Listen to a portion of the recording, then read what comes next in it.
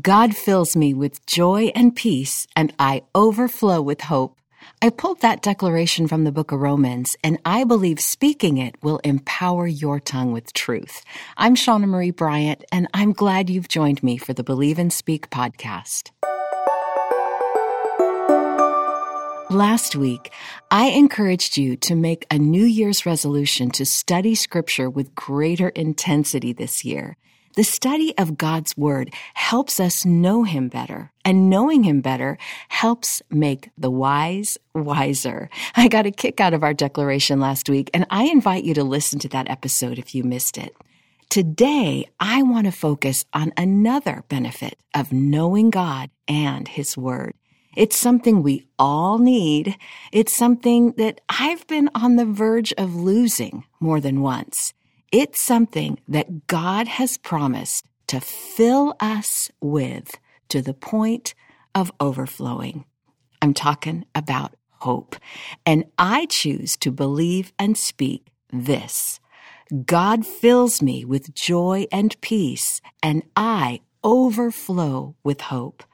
I'm convinced that making a New Year's resolution to study the Bible with greater intensity will lead to an overflow of hope throughout the coming year and beyond.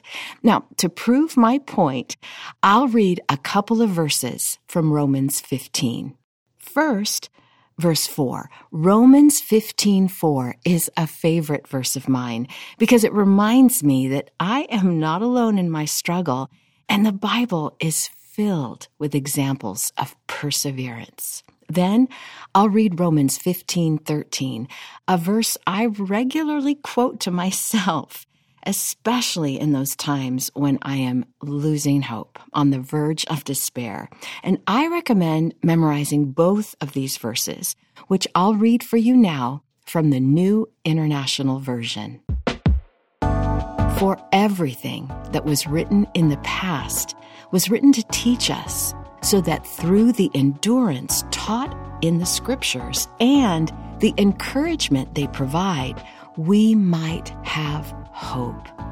May the God of hope fill you with all joy and peace as you trust in Him, so that you may overflow with hope by the power of the Holy Spirit.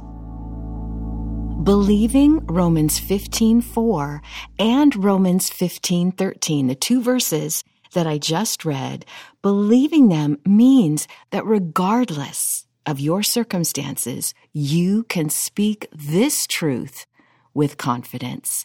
God fills me with joy and peace, and I overflow with hope. Will you say that with me? God fills me with joy and peace, and I overflow with hope. My daughter recently stopped at a coffee house for some hot chocolate for my little granddaughter and a cup of coffee for herself. Now, my granddaughter took a sip of her mom's coffee, and then she said, "Mom, I just drank coffee and it got in my heart. Now Jesus can have a tea party with coffee." That precious 4-year-old knows that Jesus is closer than her heartbeat, and the two of them can have a tea party anytime. Now, anyone who has invited Jesus to rule over their hearts as Lord and Savior has received the promised gift of the Holy Spirit. Galatians 5 tells us that the Spirit empowers us to bear the fruit of joy and peace, among other sweet qualities.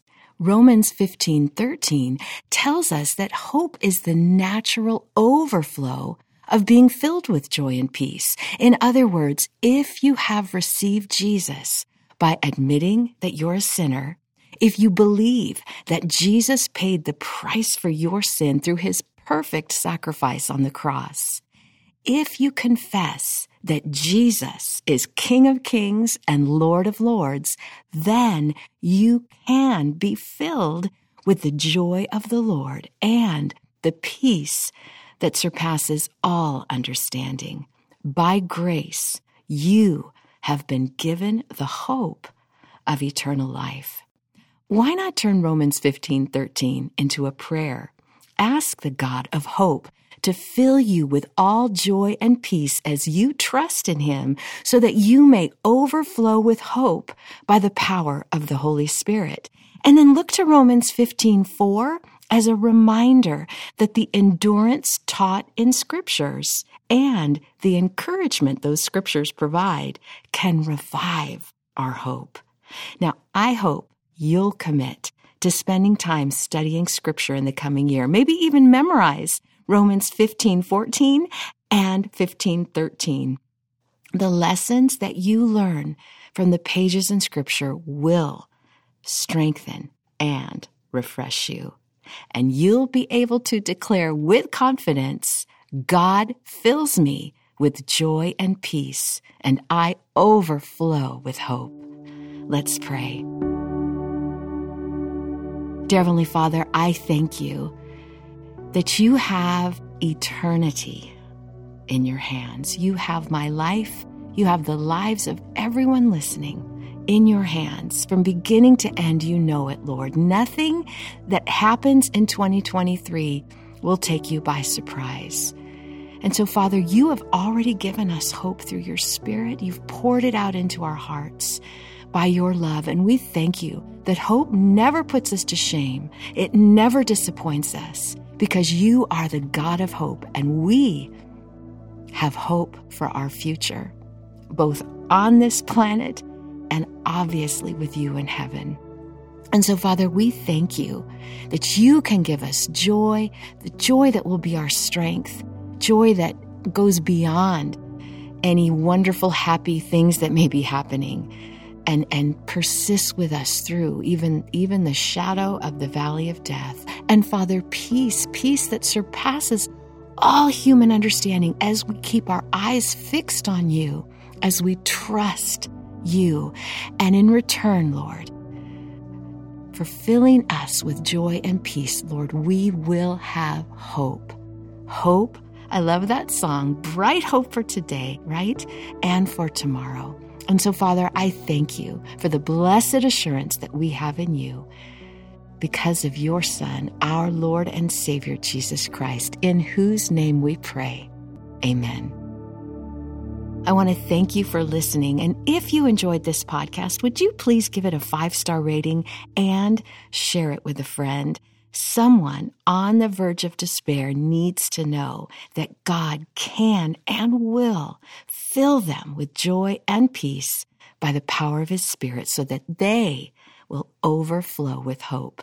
You can tell them that, again, by sharing this podcast. Your tongue has power. Use it for good.